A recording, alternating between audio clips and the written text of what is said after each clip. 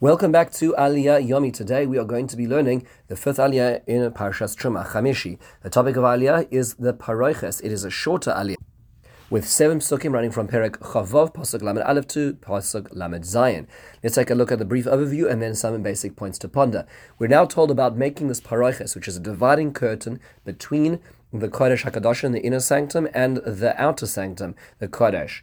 The Paroches is made out of Techeles, Argamon, Tolaz, Shani, Shesh, Mazar. So it's made out of these 4 different twines, the blue, purple, crimson, and linen, all twined together into the threads to make this a Maaseh Choshev, which is a woven work, and on it was the pattern of Keruvim, of angels again. It is placed on 4 standing beams. The beams are not right next to each other. They're like entranceways to dividing between the Kodesh and the Kedoshim, and they were gold covered with golden rings or belts around them, is standing in silver sockets. And then the Paroches is placed on these, hanging off of these beams, and is a divider. Vivdila haParoches lachem and haKodesh uben Kodesh HaKadoshim. It is a divider. Then at this point in time, once this is up, once the boundaries are in place, then you will place the kapores on the Aron, and then all the vessels are then set up. So first the curtain's placed, then the Aron's placed, then the implements outside. The shulchan is placed on the outside. The menorah is placed outside, and then there is the Mizbeach Hazav, which we're going to hear about as well.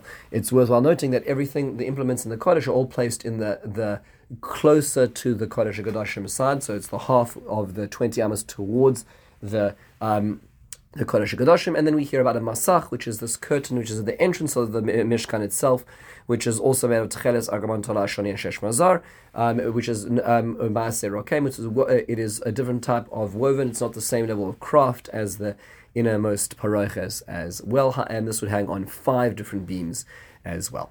Now the only difference is that the entrance beams are in copper sockets, whereas the beams for the holding up the Paroches have silver sockets holding them up as well. Let's jump into a few basic points to ponder, and that is why are there kruvim? Why are there these images of angels on the curtain, the Paroches, dividing between the Kodesh and the Chol? So Rashi says it is a Maaseh Choshev. It is the artwork which is done is with an image which can be seen differently on each side. And Rav Sorotskin suggests that perhaps this is to tell which is the front and which is the back, which way the orientation should be as well. We know that there is certainly a hakpada according to some, let's say when it comes to tzitzis, to have an atara, to have some sort of sign or crown as to which side is which, so that one puts it that way. Not all traditions have this. The Arizal doesn't have this. The Chabad therefore doesn't have it as well.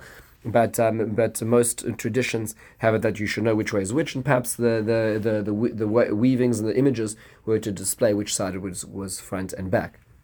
However, it is worthwhile noting, as Rabbi Foreman points out, that there were kruvim, there were angels in 3 different interfaces in the Mishkan. There were kruvim, of course, the most famous of the angels were the ones on top of the Aron. Those are the 2 golden kruvim on top of the Aron. And then there were the kruvim, the angels on the Paroches, on this curtain between the Kodesh and the Kodesh HaKadoshim. And then there were the kruvim on the roof, on the sides of the Mishkan, which would be, if you looked up, you would be able to see them as well. So those are the 3 places that angels appeared in the artwork of the Mishkan. In the Beis Midrash is more complex, a much more complex structure, worthwhile considering when learning Sefer Melachim and Sefer Yechezkel. But in the meantime, so what is the relevance of that? So our phone points out that looking at the creation of the world in Paroches, Genesis 1, it's important to realize that the Torah could only describe creation from an anthropocentric perspective. It could only describe creation from the perspective of those who live on earth, because certainly for many, many millennia, people had no idea about beyond. They couldn't understand beyond. But obviously, the creation of the world is a universal creation, not just the creation of a particular planet called Earth. Obviously, with the significance that Hashem gave to Earth and human life is the center of we'll call the spiritual universe.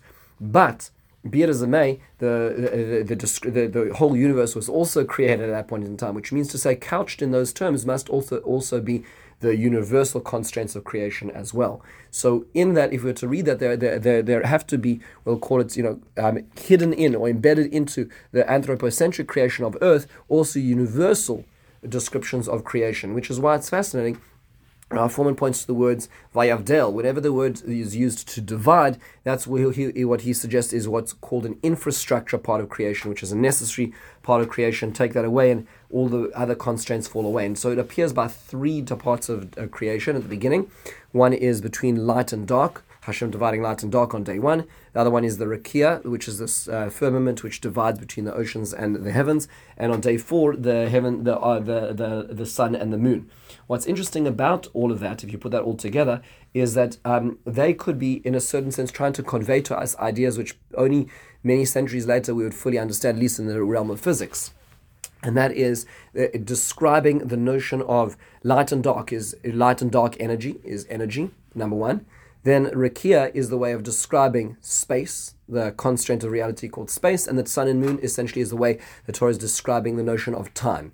So the entire universe essentially is the continuum of time and space. Everything is wrapped around time and space. Kabbalistically, we know the notion of Ashan, which is time, space, and the soul, which is the convergence of three elements. But in physics, there's energy, which ultimately turns into to matter, which expresses itself in the time space continuum, and that's what's being described right over here. So now, if that's the case, it's interesting to note that the Mishkan, reflecting the creation of the world itself, also refers to these three different aspects of creation. So, and each of the where the kruvim arrive are essentially a meridian between the world outside and inside each of these elements of creation. So, for instance, the first angels appear around the actual Mishkan itself, and it divides the rest of the world out from this place. So what was the last element of creation, or basic fundamental building block of creation, which we learn about? That's on day 4. That is time. So it's interesting that in the inner sanctum, time doesn't seem to operate in the same physical constraint. As an example, we see this by the menorah, that the ner ma'aravi did not go out. Time would not affect it and the fuel consumed. And the bread, the showbread, the lechem hapani, would not go stale from week to week. Almost as if time was not in operation once you pass that meridian of the first set of angels. The next set of angels are the Paroches, dividing the outer sanctum and the inner sanctum, the Kodesh and the Kodesh HaKadoshim.